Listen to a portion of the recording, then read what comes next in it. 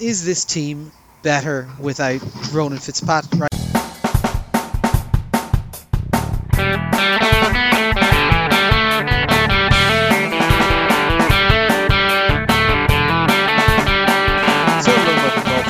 Your one-stop shop for news, views and overreactions to all things NFL. It's been a while, but now we're going to start our preview of the upcoming season with the AFC East. So hey, we got Connor, we've got Ronan, hello, we got Sean, hello, and we got Harry. I'm back in pog form. Yes, he's a sentient pog who is now podcasting. It's horrifying, please kill me. Experiment gone horribly wrong. So we're going to kind of kickstart this week on our preview, but how have we all been, lads? It's been, I think, about 7 or 8 weeks since the last pod, and probably about a year and a bit since you were on, Harry. So how's tricks in Cork, boys? Grand, yeah. The weather is improving and vaccines are on the way and seems to be getting slowly back to normal. I haven't done any of that going to the pub stuff yet, but I have been to a bookshop, so that's first step. Very nice. Moving on up that chain of social value. Yeah, it's like a game. You got to tick off all the achievements. Moving to the final boss, which is like Temple Bar nightclub. Like the biggest thing that's happened to me in Cork, besides just walking around a lot, is that I started getting neck pain. So I've had a big pile of books on my kitchen table. So now that my laptop screen is roughly in line with the top of my head, it's very ergonomic, very economical altogether. Very good, smart move. Protect yourself from that neck pain. What about yourself, Harry? How's tricks? Well, apart from the fact I'm slowly melting because it's like 25 degrees here at the moment. Unlike these dorks who've been worrying about their books and their computers, I've gone back to the gyms have reopened this week, which I'm very excited about. I've gone back and in 2 sessions of the gym, I've managed to injure my trapezius, my pectorals, and my latimus dorsi. So that's going really fucking well, as you can tell. Awesome. And yeah, other than that, just was involved in launching a new political party, which is exciting. But I'm not going to take over your sports pod with boring political stuff. Join the party. We're great. Yeah, sounds good. Yeah, similar. I was in the gym this morning and I realised that 1, I'm significantly weaker than I remember, and 2, a lot of people are beating hard trying to get right back into it where they were. There were several people who were clearly croaking themselves around me in the gym. It's a move back to it slow, guys. Rehabbing. Nothing too wild or crazy. I was up to Donegal and down to Kerry visiting family and all that kind of stuff. Yeah, that's about it. And we started a Dungeons and Dragons game with a couple of the lads, Harry included in that, so that's good fun. We've got a few bits of news to crack on through before we get into the preview, so we'll go through the transactions. There's probably one major one to talk about, which is Tennessee have traded a 2022 second round pick and a 2023 fourth round pick for Julio Jones and a 6th rounder in 23 from Atlanta. So obviously Julio Jones, they spent quite a bit of capital to get him back in the day. He's been a superstar in the league, probably top 3 for the last 5 years plus at this point. He is on an alright contract for the next 2 years, looks quite reasonable, so that's maybe not too bad on. But Atlanta were in cap hell. They've just drafted a superstar tight end, apparently, 4th in the first round there, so they think they can move their offense away from Julio. This seemed cheap to me for getting a player of this quality, but I suppose again DeAndre Hopkins, not that anyone should benchmark any trade by that DeAndre Hopkins trade. He only went for a 2nd and a 4th and a player in that swap, so it does seem to be, for some reason, teams maybe overvaluing picks post draft, because I would think if you asked a lot of teams out there, a lot of fans out there, a 2nd rounder next year and a 4th rounder the year after for Julio Jones on a 3-year affordable contract, I think most teams in theory should be biting your arms off, right? I think that's a fair analysis, but the counterpoint, I suppose, is first that he is 32.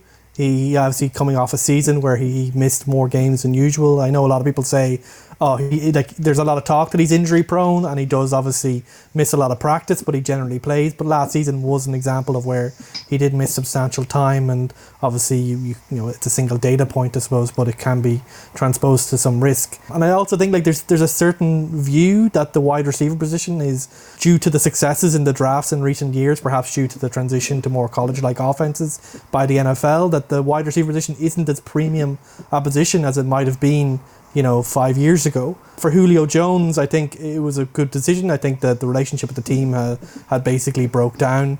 And for Tennessee, they sounded like the only team that was willing to fully go all in and stick out the kind of obstinance of the Atlanta front office. Because like Atlanta, like, you know, the reduced cap didn't really affect that many teams, but I think Atlanta were in a position where they were literally unable to sign their draft class due to cap hell, and couldn't get people like Grady Jarrett to do some, you know, chicanery on their contract. This feels kind of weird because obviously they kept Matt Ryan. They're obviously still a contender by that choice. I suppose it just things came together in such a way that they felt that they had to make this move to make it through this year. For Tennessee, very top-heavy offenses. We'll talk about in the previews in the coming weeks. You know, very exciting given what they have AJ Brown and Derrick Henry to work around. Yeah, I mean, the upside is obviously huge given Jones's talent, and I think it is great value what they're getting for him. I don't actually think it'll work out in the end for reasons we can get into in the AFC South preview sometime in the future. It's exciting. It'll bring the fans in. It'll give the team a bit of energy, and if it works, they could go all the way or they could go quite deep. I happen to think it won't work, but I can certainly see the logic behind it, taking that next step when you have a team that has a lot of talent and has done a lot of things but is falling just a little bit short in the playoffs. He can be the game changer, but he is old, and I'm not quite sure he's good as he used to be. But certainly one to look out for. The Titans will be interesting to watch in the first few weeks of the season. I think back, was it New England gave up a second round pick for Sanu previously, who then basically didn't play for them. Second rounder seems nothing to me for a talent like Julio, but I suppose, and obviously look, Tennessee are in a specific window. They've got Derrick Henry, and you know, we'll get into all that. The thing is just, it was interesting to see what the value of some of these players were on them. I believe Nuke Hopkins has kind of commented on it since, being like, you know, I'd take me or Julio rather than random second rounder next year any day. Denver fixed their quarterback position. They've traded a 6th round pick for quarterback Teddy Bridgewater from Carolina. Carolina are also going to pay the majority of his wages. Obviously, Carolina had picked up Sam Darnold in a trade earlier from the Jets and a plan to move on to him. Teddy Bridgewater experience was kind of what I expected out of it last year. Boring and mediocre at best. Denver deciding that that's where they like to go with their quarterbacks. Are going to have him versus Drew Lock for the upcoming season. They had the opportunity to trade up to try and draft a chap, and there was also rumours of other people being up on the trade market, but Teddy Bridgewater, his decision is, does this do anything for anybody? It doesn't do anything for me. I don't expect Teddy Bridgewater to beat out Drew Lock, and I don't expect either of them to be overly watchable. It's the world's most pathetic QB controversy.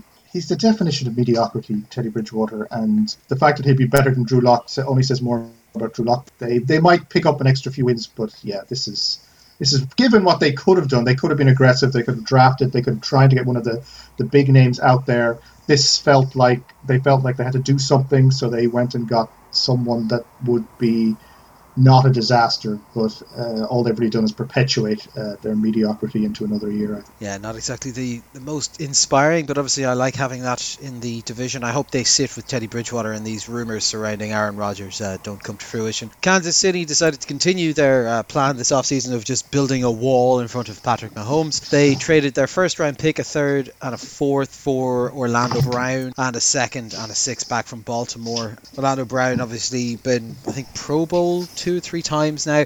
Very, very good high-end tackle. Said he wanted to continue playing left tackle, but as the Ravens have already got someone else who will be playing that position, he would be swung to right tackle. Didn't particularly want to do that. It's an interesting one. There's a lot of talk at the time about whether or not the Ravens should be trading quality player like this to an in-conference rival, the Kansas City. But look, it's a trade that worked out for both ends, because the Chiefs' 1st was going to be spent on a tackle anyway.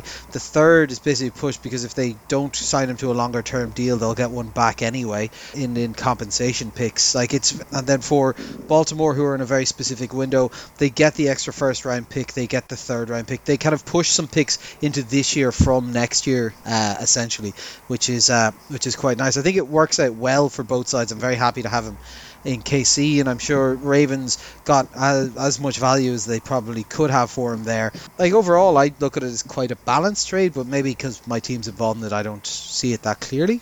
This trade made sense for both sides. I think Orlando Brown was very strong in his belief that he wanted to continue to play left tackle, and the Ravens have Ronnie Stanley, and they're already paying him a lot of money, so they obviously couldn't facilitate that.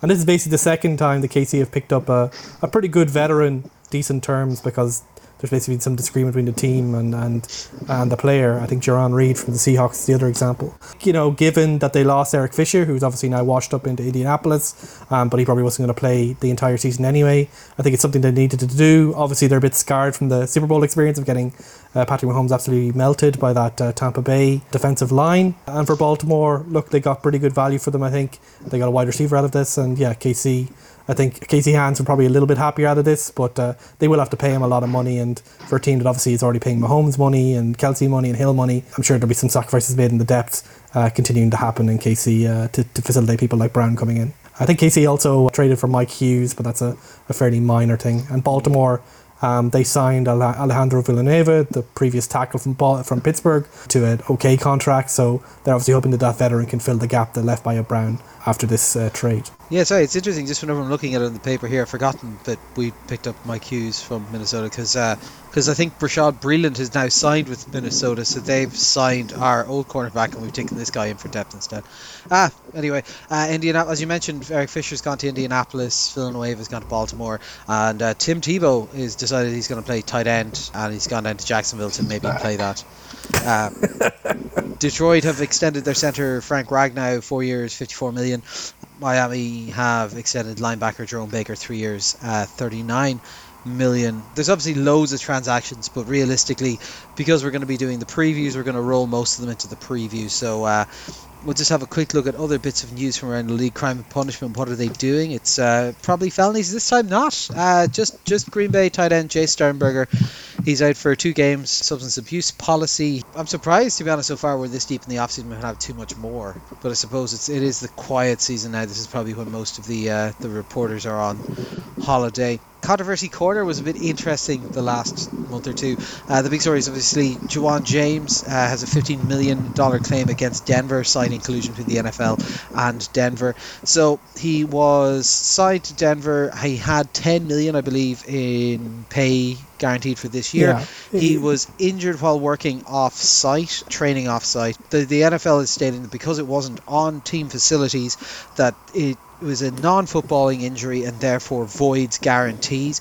This is controversial in 2 ways. One, because James said he's using a Denver approved workout scheme, and that that they shared some of the coaches or some of the staff or something, so he was essentially doing his work. He was just doing it himself. And then also there was a couple of bits with the Player Association and Tom Brady in particular trying to advocate for people not to train in facilities. But obviously that's fine if you've got all the money he has, whereas like if this is what happens when you train off site, then it's a bit of a problem. So obviously he was off site, he wasn't at work, but he was doing work. So particularly during the pandemic, like it would be the equivalent of us maybe getting injured while working from home, and then the work saying, well, look, you weren't in the office. I'm like, yeah, but I was only in that situation because I was working. It's a bit of a mess. I'm surprised that Denver didn't just pay this. Well, they're very unhappy with James because obviously he's only played, I think, like 6 games after they signed him to a big contract.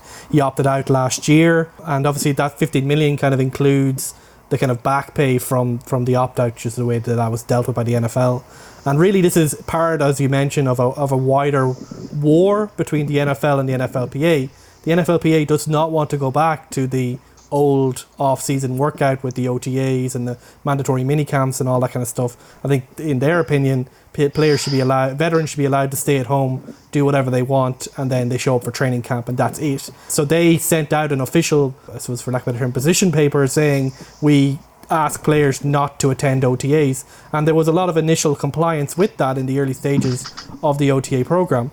But then this happens. Juwan James injures himself, and the NFL in Denver agreed that that's a non-football injury because he was doing his own training, whatever like that, and thus he was released, and his guarantees, which were substantial, up to $15 million, as he's claiming, were voided. So obviously, given people like Tom Brady obviously have a vested interest there because they love taking all their wide receivers and proving how much they love the wide receivers by having these off-season workouts, and now if a wide receiver like Mike Evans or Chris Godwin got injured while doing one of those, the NFL's official position, even that they might give some leeway because it's Tom Brady, is now that can be classified as a non-football injury, which is a huge deal for these players. So yeah, James obviously says that wasn't just working out randomly. He had a regimen given by the Denver coaching and strength and conditioning team, that this is what they want him to do. So he's saying, well, this is obviously part of the off season. I just wasn't doing it in the team facilities, which were available because of America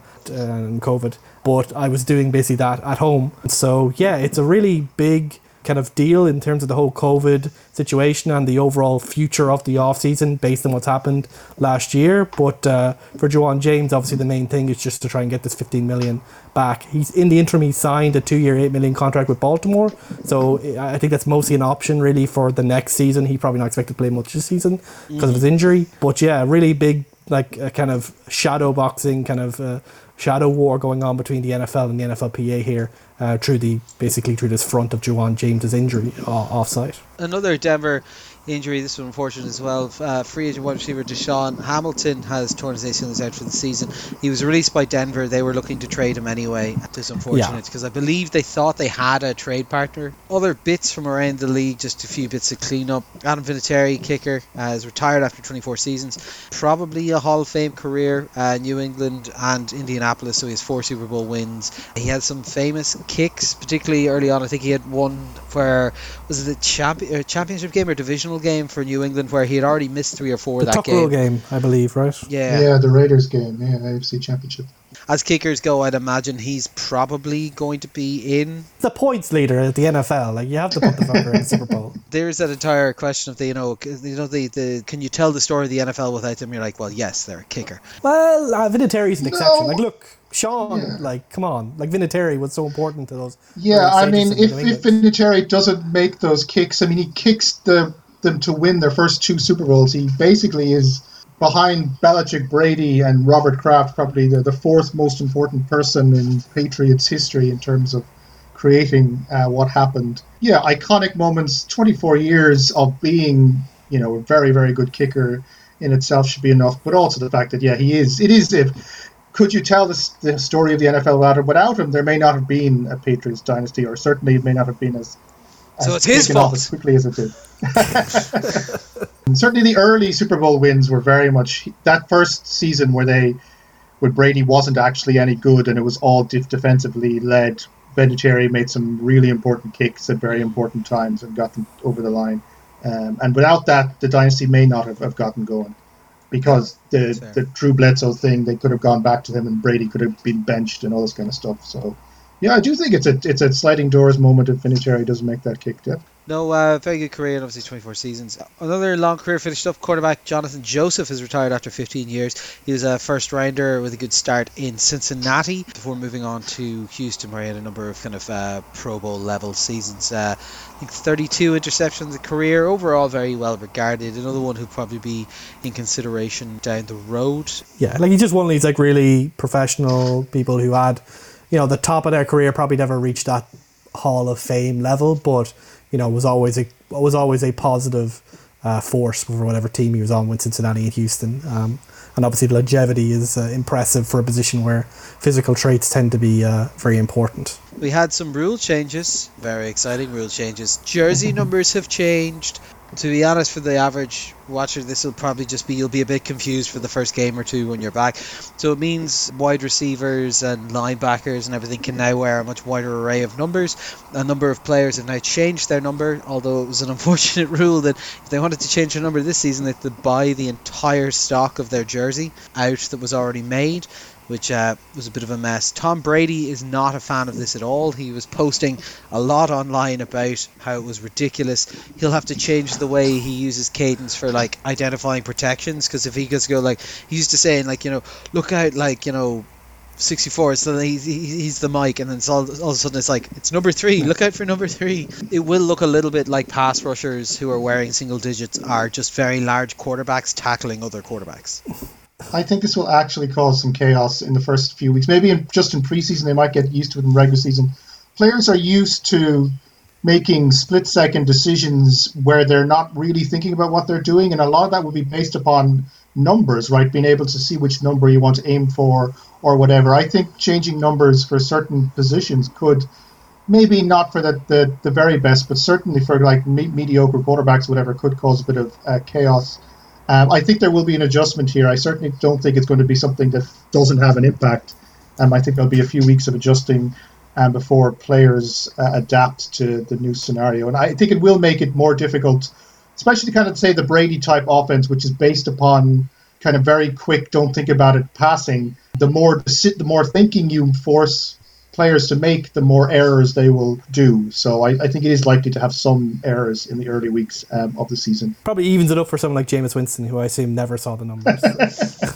Replay officials can now also give objective information when they are looking at it. So presumably this is just moving us slowly closer towards the rugby style, can say yes they did or didn't do X or Y, but again this is going to be kind of, we'll see how it works in practical terms, because we've seen previously the referees get decisions made down that they then just don't really apply or apply weirdly.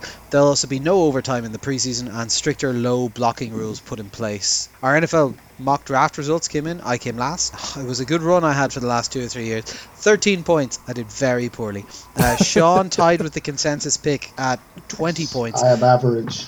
And Ronan came out miles on top, 26 points, twice the points I managed to garner in this. Well done, Ronan. You are the best at pretending to understand how college works. I got the first 5 picks right and basically nothing else. So well done to me. That will normally do it. I understood that the Bengals don't care about protecting Joe Burrow. Yeah, that was a big surprise for me. And I suppose the only other news that's kind of relevant too, because a lot of our listeners are Irish and UK. New York Jets at Atlanta and Miami at Jacksonville have been confirmed as the London games. Are going to be on back-to-back weekends in late October.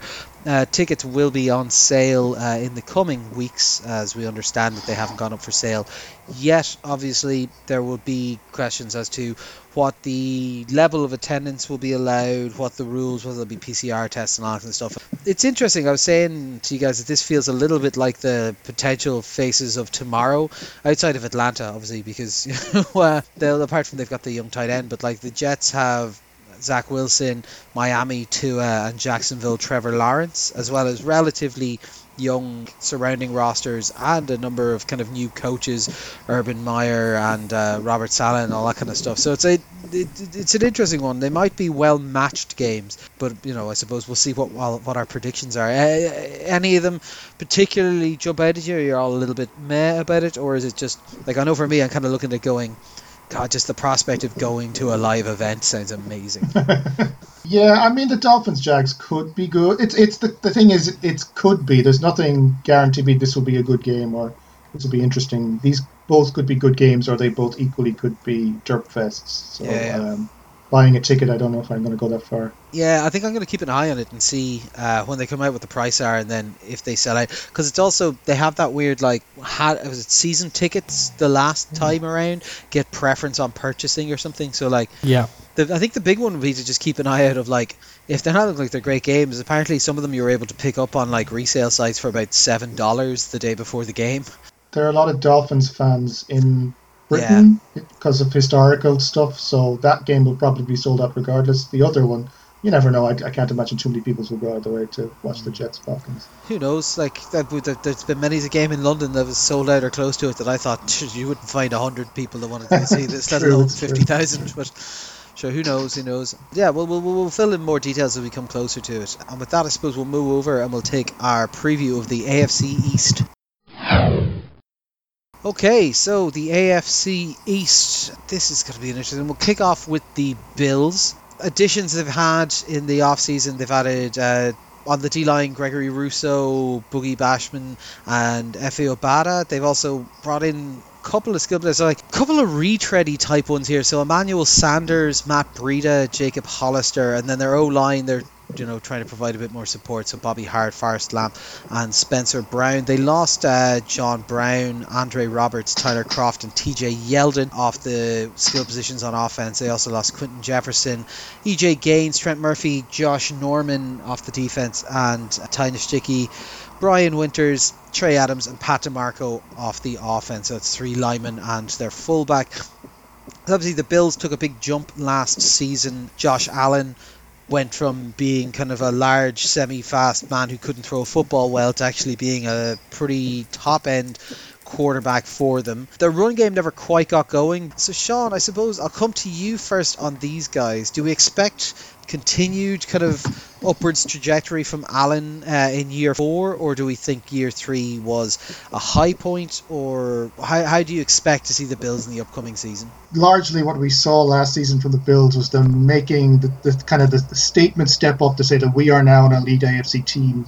We are one of the 2 or 3 best teams in this conference. We may not be quite at the Chiefs level, and I think they got found out quite badly in the AFC title game. But they've certainly staked their claim, and I think there's no reason to believe that they won't continue on that thread. There's no reason to say there's an obvious regression coming in here. Their quarterback is young, progressing. I can't imagine Allen will get any worse. I think the improvements he made were based upon things like maturity, improved reading of situations, and just generally making better decisions. And these are all things that we have to imagine he will continue to do so. I think he's over the hump. I think he's gotten past his kind of the rookie shakes, as it were, and now he's trying to establish himself as elite status. And he's proven himself to be a leader of this team, that the team is willing to rally around his leadership, and they see him as the guy that the franchise is being built around. So certainly I think Allen is going to progress onwards.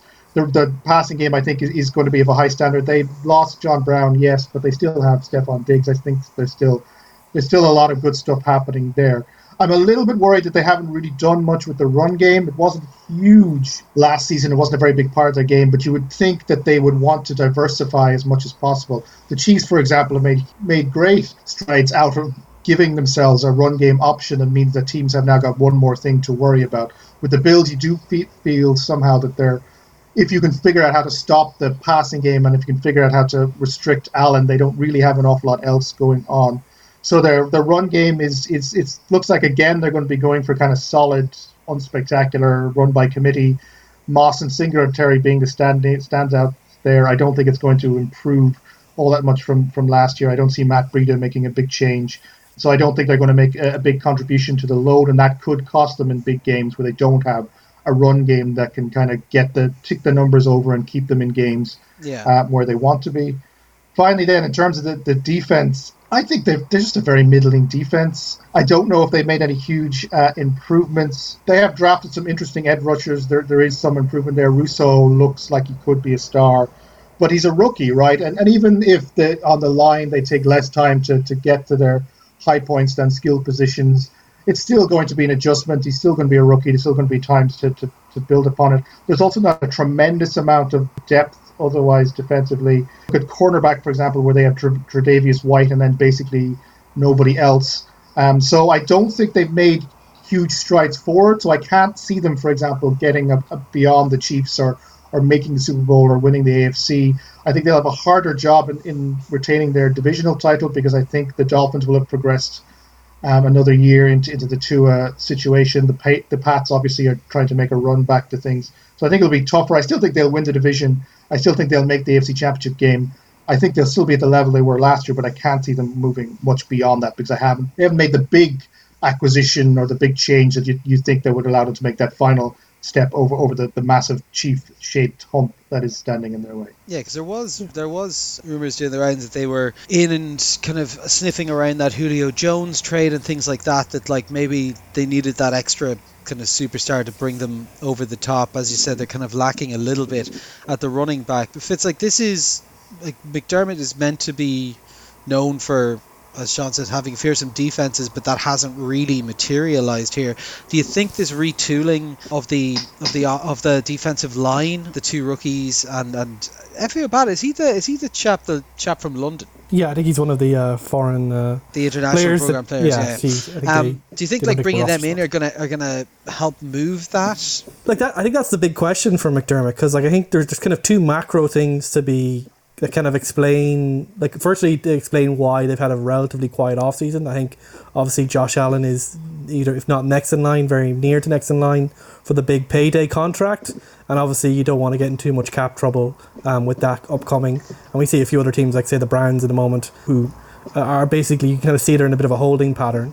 But the other, I think, big thing for this team is that obviously these aren't your plucky Bills anymore. They obviously took last season, they established that they were the kings of the AFC East, but now the expectations are on them that they should win this division again. This isn't like when they like snuck into a wild card with Tyrod Taylor. This is a team that has a quarterback who has some of the has kind of the physical running skills of someone like Cam Newton, but with accuracy percentages last season equivalent to someone like Deshaun Watson. So this is someone in Josh Allen who should, in theory, based on the stats and what he does, be a elite quarterback, a Patrick Mahomes type quarterback who can carry his team. And given that the team overall is talented, there's no reason why he can't even take maybe an extra step in terms of even improving his decision making a little bit more. I think his mechanics are what really put him over the top last year. He just got a lot more accurate, and that was a huge step forward for him. But I think maybe there's still a little bit of work to do in terms of reading the game and not relying on his physical skills so much. But I think for McDermott,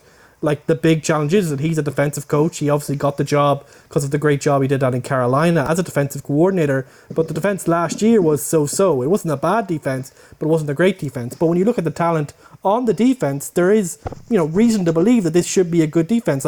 They don't need Greg Rousseau to be good in first year because they have Jerry Hughes and Mario Addison there. They're both good edge rushers. They have Ed Oliver, who they picked high last year. They have Matt Milano, Tremaine Edmonds in their linebackers, and they have one of the best safety duos in the league with Jordan Poyer and Micah Hyde. Now, their cornerback room is a bit soft. There's no denying that. But, with McDermott being such a highly touted coach and being someone who's obviously done a great job turning this team around, I think if they're going to make that next step with Allen kind of having reached that next plane where the room for improvement isn't really that much, the big question is that this defense needs to step up and become an elite unit again if these teams, if they're going to have a realistic chance to knock off the Chiefs, which is really the big kind of white whale that they now face now that they're not the plucky Bills anymore. They're now an AFC Super Bowl contender. Of course, so we've kind of gone mostly in the same kind of range here for our expectations. We have them kind of ranging between 12 and 14 wins, and obviously all making the playoffs. I have them going out in the wild card. Ronan and Sean, you have them making the AFC Championship game and getting knocked out at that point. And Harry, you have them getting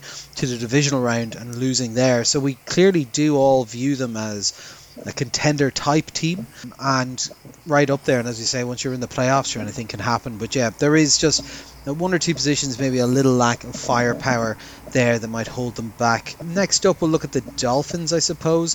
So this is a team that was obviously somewhat in transition last year. They picked up Tua. They didn't start him from the outset. They benched him once or twice, but now they've decided to say goodbye to Ryan Fitzpatrick and the offensive coordinator Chan Gailey and say, right, this is now Tua's machine. They added some weapons for him, so they drafted Jalen Waddle, added Will Fuller, Malcolm Brown, Chetan Carter on the offense. On the defensive side, also, there's a lot of churn happening. So they added Jalen Phillips, Javon Holland, Bernardrick McKinney, Adam Butler, Justin Coleman, Jason McCourty.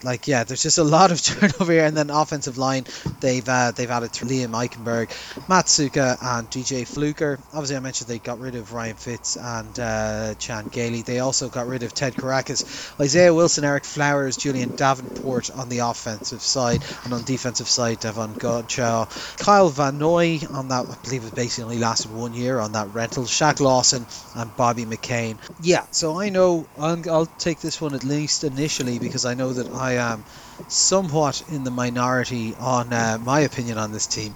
Is this team better without Ryan Fitzpatrick? I don't know if it is, to be honest. They could use some Ronan Fitzpatrick. Use some Ronan Fitzpatrick in there. They need to get a stats guy. Yeah. No, basically, when I look at the performance last year, Tua wasn't overly impressive, and all I've heard in the offseason is the same tired old cliches of, the game is really slowed down for him. He looks more powerful. He looks more relaxed in the system. I'm not sure if that's true. I want to see something that'll actually show me that he's gotten better. I'm not sure adding the likes of Jalen Waddle and Will Fuller are going to do it. One Will Fuller, when he's not on PEDs, probably doesn't last more than 4 games without going out for 4 games. And Jalen Waddle is a good deep threat, but that wasn't the type of game that they were playing last year, and not the type of game Fitz was playing last year. It's interesting that they're kind of moving around the roster and the coaching quite a lot, and maybe that will help them, but normally these things take at least a year to bed in properly. Yeah, I see a crew that have an idea in their head but aren't sure if they've got the pieces for it and are just trying to keep churning. It reminds me a little bit of the Raiders head coach John Gruden a little bit, where you can see he has an idea in his head of what he wants, and then keeps bringing in players, going, look, if I just eventually bring in enough players, I'll find the right people for it. But like, you've got a large amount of movement on the offensive line, so he's going to have to get used to that. You've got a big change in the skilled players. He's lost the offensive coordinator that he was working under last year, so he's going to have to be learning a new system. He didn't actually look that strong in the system last year, and he didn't get that much experience that he's going to the second year without a full year under his belt of like getting used to NFL speed, getting used to NFL defensive looks and things like that. Like, everyone is talking, and we'll get to what the predictions and stuff for them, but everyone is talking about this team as that these guys are shooting for the moon. This is going to be amazing, and I'd be happy if it was. But I'll be honest, at the moment, I can't see them getting past 6 or 7 wins. Like, what about Tua makes any of you go, yes, this is now a wild card contender? Well, look, I don't myself have the Dolphins making the playoffs. I think the Dolphins are fine, and I think the thing is, it's not like, we suddenly think Tua is going to be amazing, or in my case anyway, because, as you say, we've seen no evidence of that. But the other thing is that, like, look, you have to remember there's a huge amount of expectation on rookie quarterbacks and young quarterbacks to perform very, very quickly. And you have to remember there's a number of people in the league who've succeeded from coming through slower development and not being very good for the first year. So I'm uncomfortable writing somebody off, and Tua is one of the few players I actually did watch a little bit of in college, and the guy has talent. You have to remember last year as well, he was coming off a devastating injury he suffered at the end of his college career, so that's going to impact him. And one of the things you pointed out, which I think was slightly contradictory, saying, well, he's going to have to learn a new system, but the system with the old OC wasn't working very well either, and that's it exactly. He clearly wasn't working in Changeli's system. So, let's see. I'm not going to write him off on how he performed it in one person's system, on how he performs under another person's system. This team does have a lot of offensive weapons. I think it is useful. I don't necessarily agree that they're not well suited to the type of football that Tua plays. While Will Fuller, for example, and yes, PED's point taken, is primarily known as a deep threat, he actually did a lot of work in shorter areas for the Texans, and you saw games last season where he would be getting a whole load of targets in all kind of areas of the field. He's not just the deep threat guy, although those are the ones that make the highlight reel. So yeah, I think the Dolphins are going to be fine. I don't think they're going to be earth-shattering, but I'm not writing them off. I think that you have them kind of slightly below average. I'd say they're going to be slightly above average, but I think there's a lot of unknowns here and a lot of players with a lot of upside, and I'm not willing to just say, well, we've seen enough from Tua now on really like half a season or so of evidence to write it off entirely, because I think that guy's got talent. Now, if we don't see him kick on early on, yes, the alarm bells will start ringing, but I think it's too early to start making a call of saying this is a busted flush already.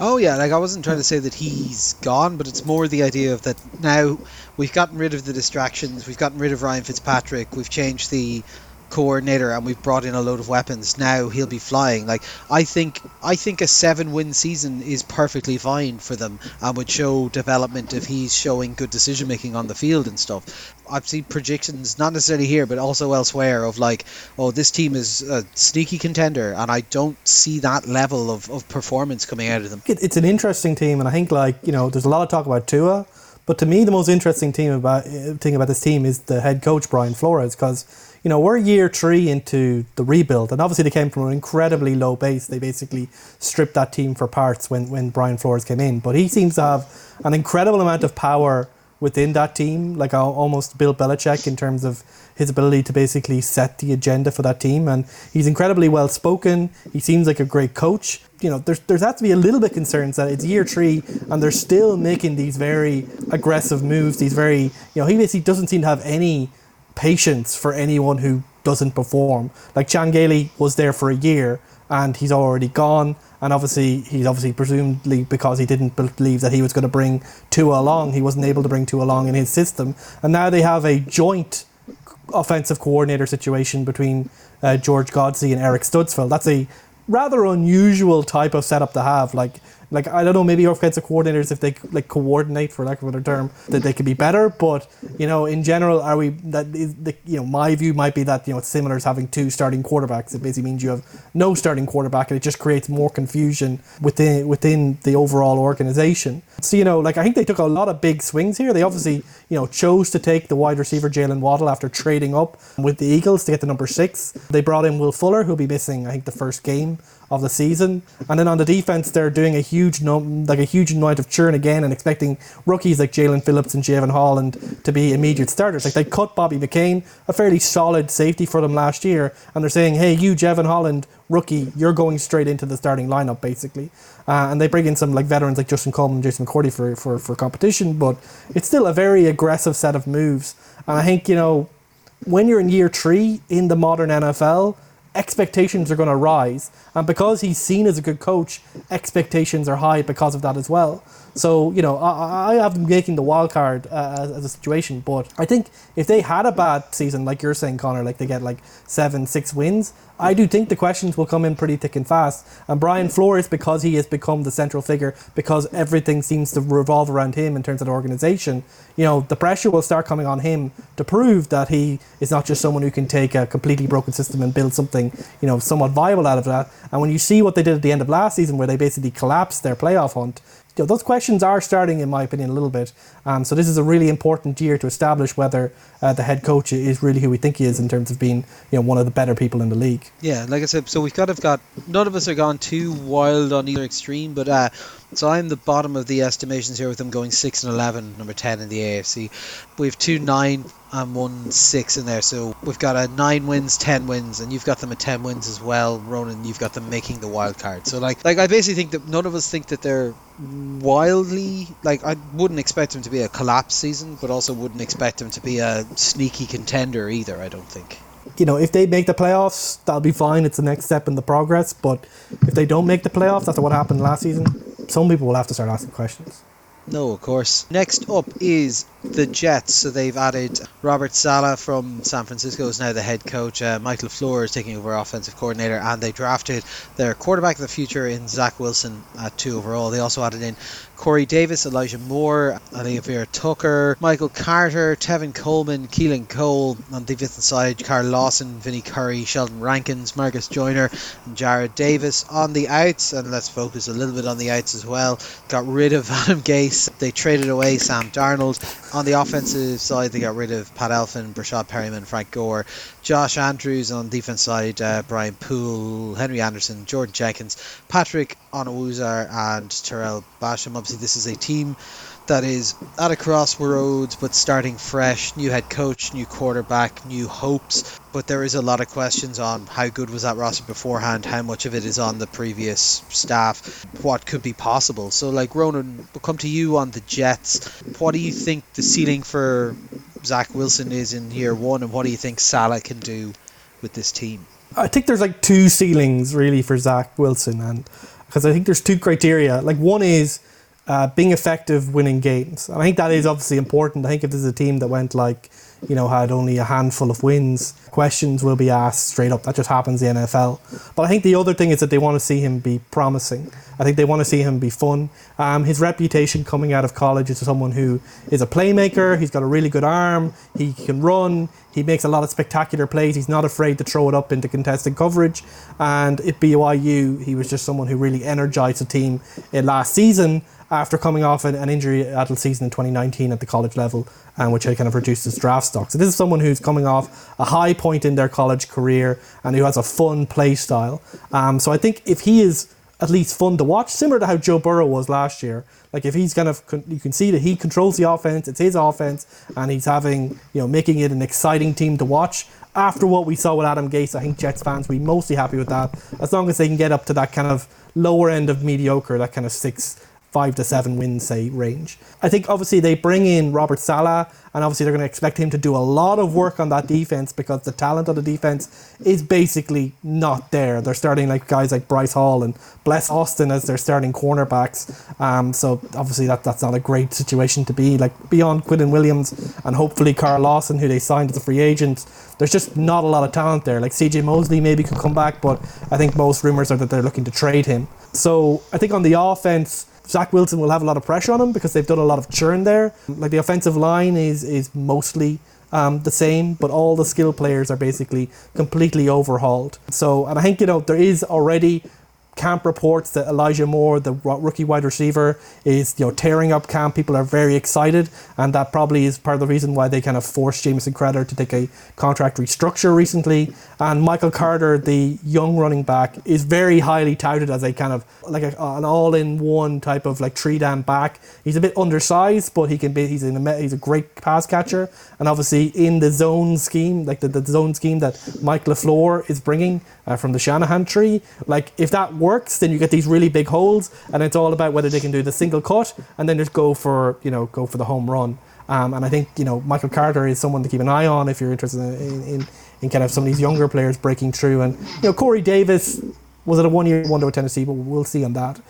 So I think look, overall they're doing a lot of change, they're doing a lot of stuff, and I think whether this season is a success or not, because if they make the playoffs, that'll be an incredible success. But I think more realistically, if they end up in that kind of like missing out in the playoffs, success will be judged whether Zach Wilson looked to be making progress and was fun, like made the team fun to watch again, and whether Salah can make a defense which is very talent poor, at least like middle of the pack, lower middle of the pack. But given what those expectations are, obviously I'm not really expecting them to make a huge splash, but the division which has a few teams that are definitely better.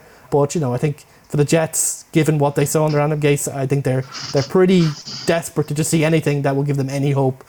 So at least the expectation should be pretty low from that fan base. I think it is interesting that they put so much into the offense in this offseason, particularly given Salah's coming in as a defensive coach previously, that they brought in LaFleur and he just said, okay, let's bring in Davis WR1, let's bring in Moore to help them out, let's draft some O-line as well, let's pick up a young running back. That he kind of has gone, get the offensive side a load of toys to make sure that Wilson has stuff to do with it, because obviously it's been a bit chronic for the last few years watching the Jets offense. And then Salah's kind of like, right, give me Lawson and Curry and whatever else is left on this roster, and I'll whip that into shape. So they very much do seem to be, we'll invest heavily around what we see as being, an understaffed offense, and we'll rely on the head coach to try and work on the defense.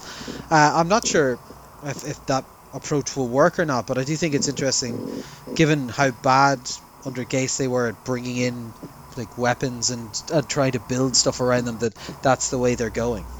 Look, it wasn't their fault. They were playing under Adam Gase. That's just like, like a minus 20% debuff, to put it in D&D terms, against all of your offensive skill position players, except for your slot receiver. I'm sad to see Frank Gore gone. I know he's still looking at the possibility of joining a team, probably a late August edition, I would imagine. But yeah, it's interesting. It's interesting to see, because like even when you look at that list of players who left, there's not a lot there that you'd be picking through, is there?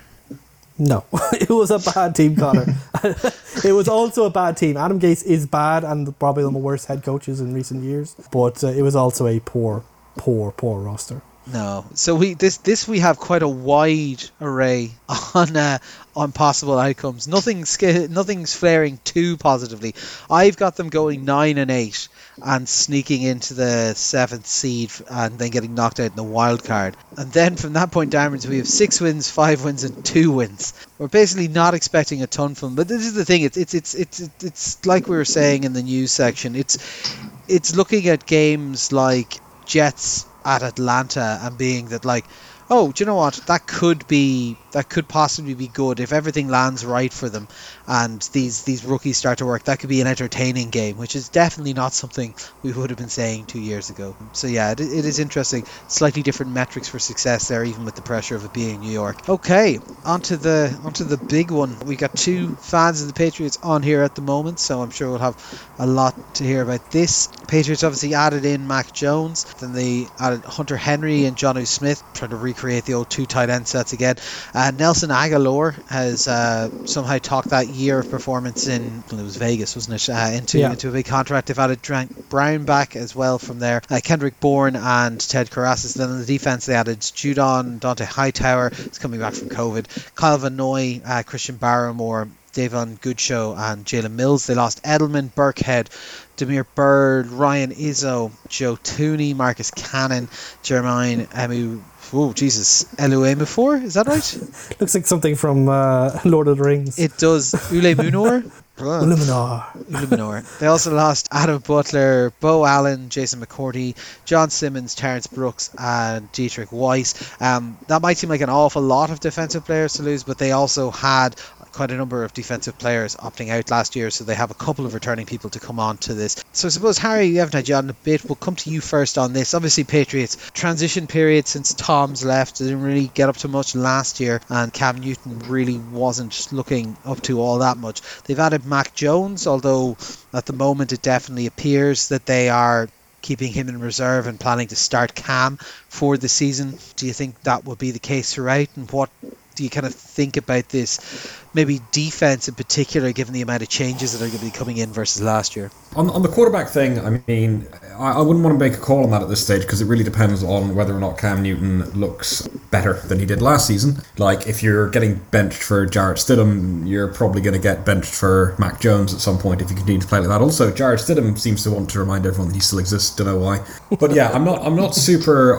It's going to come. It was weird. I saw this thing. It's like, hey, I'm Jarrett Stidham. I'm still in the Patriots. And it's like, you're only there because they forgot you're there. Don't draw attention to it. Like, Jones is interesting. Like, he's very much one of those like college talents that you really have. It's really tough to tell how he's going to pan out in the NFL. Like, there's so many ways. He has a lot of like attributes that you want, but he also has a lot of attributes that are like serious red flags around certain sides of his game, particularly on the mental side. But if Cam can't get his shit together, basically, I don't imagine it will be a tremendously long time before they wheel out the rookie, because look, if it's going to be another lost or rebuilding season anyway, you might as well see what you've got and give him a chance. I think on the defensive side of the ball, I'm actually not that worried about all the players leaving. I mean, if you look at the players who are leaving, it's fine for the most part. Like, these are generally guys who are at the tail end of their career, or who were sort of bit part players who were coming in because, as you rightly mentioned, the Patriots had an awful lot of defensive players opt out in the last season. So getting like Donta Hightower coming back is a huge deal. Kyle Van Noy coming back from Miami after a 1 year sabbatical is great as well, because he's much better on the Patriots than he was in Miami. So hopefully that's just the system and not a sign of age and wear and tear there. Whereas losing guys like, even like Jason McCourty and Adam Butler, like, they're good contributors, but they're not like the guys they're not going to be the guys you build your defense around. So from that perspective, I'm not super worried about that. I think the defensive backfield was strong last season. It's still strong. They've kept the talent there.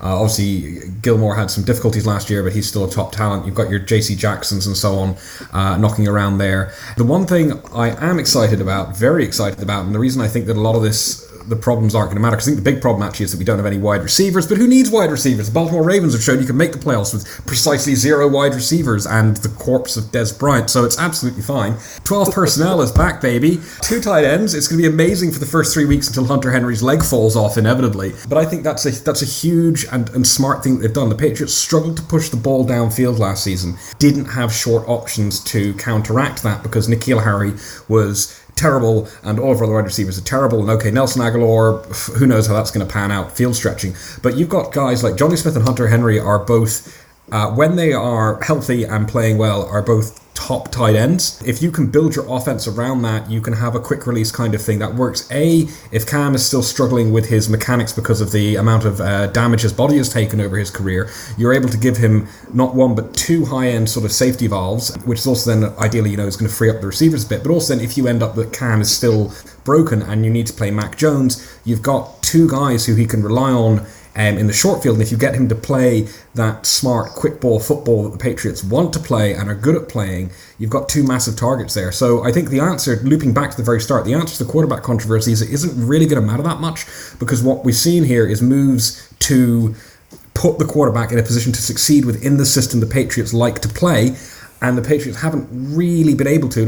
Julian Edelman covered a lot of the problems there, because the Patriots have had huge problems at tight end over the last few years, and their system works really well when they're able to play 12 personnel. So I think that's going to make a huge difference. I'm not super, Patriots are back, we're going to win everything, baby, but I think that there's a sign here that this can be a step forward. The personnel seem to be more suited to the style of football that we want to play. We're going to get a lot of talent back on that defense that I think is going to make a big difference. We kept a couple of players that I think, like McCourty and Gilmore, that people were worried were going to leave due to cap reasons. So I think this is, from what I'm seeing here, this is a sign. Obviously, always trust in Belichick, but I think this is a sign that we are going to move on this season, and we're going to start seeing, after 1 season of complete rebuild, a positive step from the team to where it should be and that is competing. Yeah, I think it's important to say that, like, you know, they probably had a bottom 5 or like maybe a best bottom 10 type roster last year when you looked at the top to bottom, and they still came close to being like 500. Like Bill Belichick,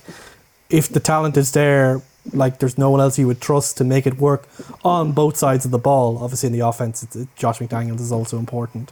So I think like the big question, like obviously the way Harry's talking, it's kind of a situation like if you put a mediocre quarterback, like the 16th best quarterback, into this offense where it's obvious that they're going to have a lot of 2 tight end sets, that's going to mean that the run game through Damian Harris or maybe Tony Michel, if he can make a comeback, if that's running well, then that kind of just brings them back to the last Super Bowl that they won, where they weren't necessarily the prettiest offense to watch, but good defense and solid offense was enough to get them that Super Bowl ring and create one of the worst Super Bowls ever. So yeah, like I'm generally on the side of believing that they will still be solid, but I think if Cam Newton is truly busted and they kind of stick with him too much early on, there's a chance that it might get away from them in a division in the AFC East, which isn't the complete tomato can situation it has been in many of the years, luckily for them, in previous times. Like, it's weird to me, just, and I'm going to ask Sean about this, that like I get what you're saying, how that, like, you know, the 2 tight ends will make it a bit easier and the reliance on the run game will be good. Like, I presume that you have to build different offenses for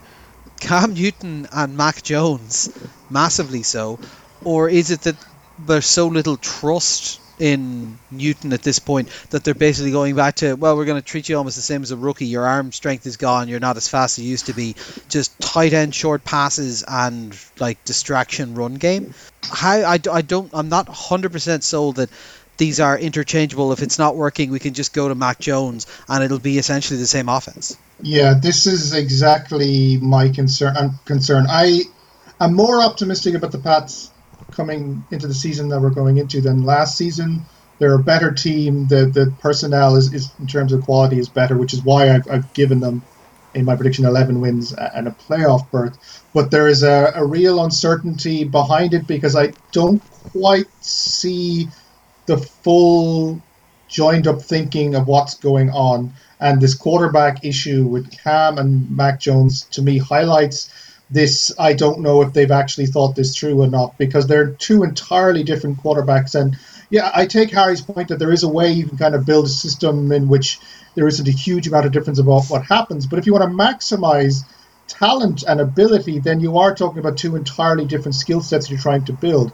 I was a little bit excited when free agency started and they signed the 2 tight ends, and then they re-signed Cam, and there were rumors that they were going to draft Justin Fields, and I thought, this is interesting. It's a next evolution of Belichick, right? Belichick has always been one step ahead of the NFL curve. That is what has made him the coach that he is, that he's always thinking about where the game needs to go next. And I was thinking he somehow found a way to turn the 2 tight end set and evolve it into this era of mobile running quarterbacks, that there's suddenly this amazing new offense that he's got, that he's planning, he's going to go ahead with it. And then they went and drafted Mac Jones, who for all intents and purposes is a Tom Brady clone.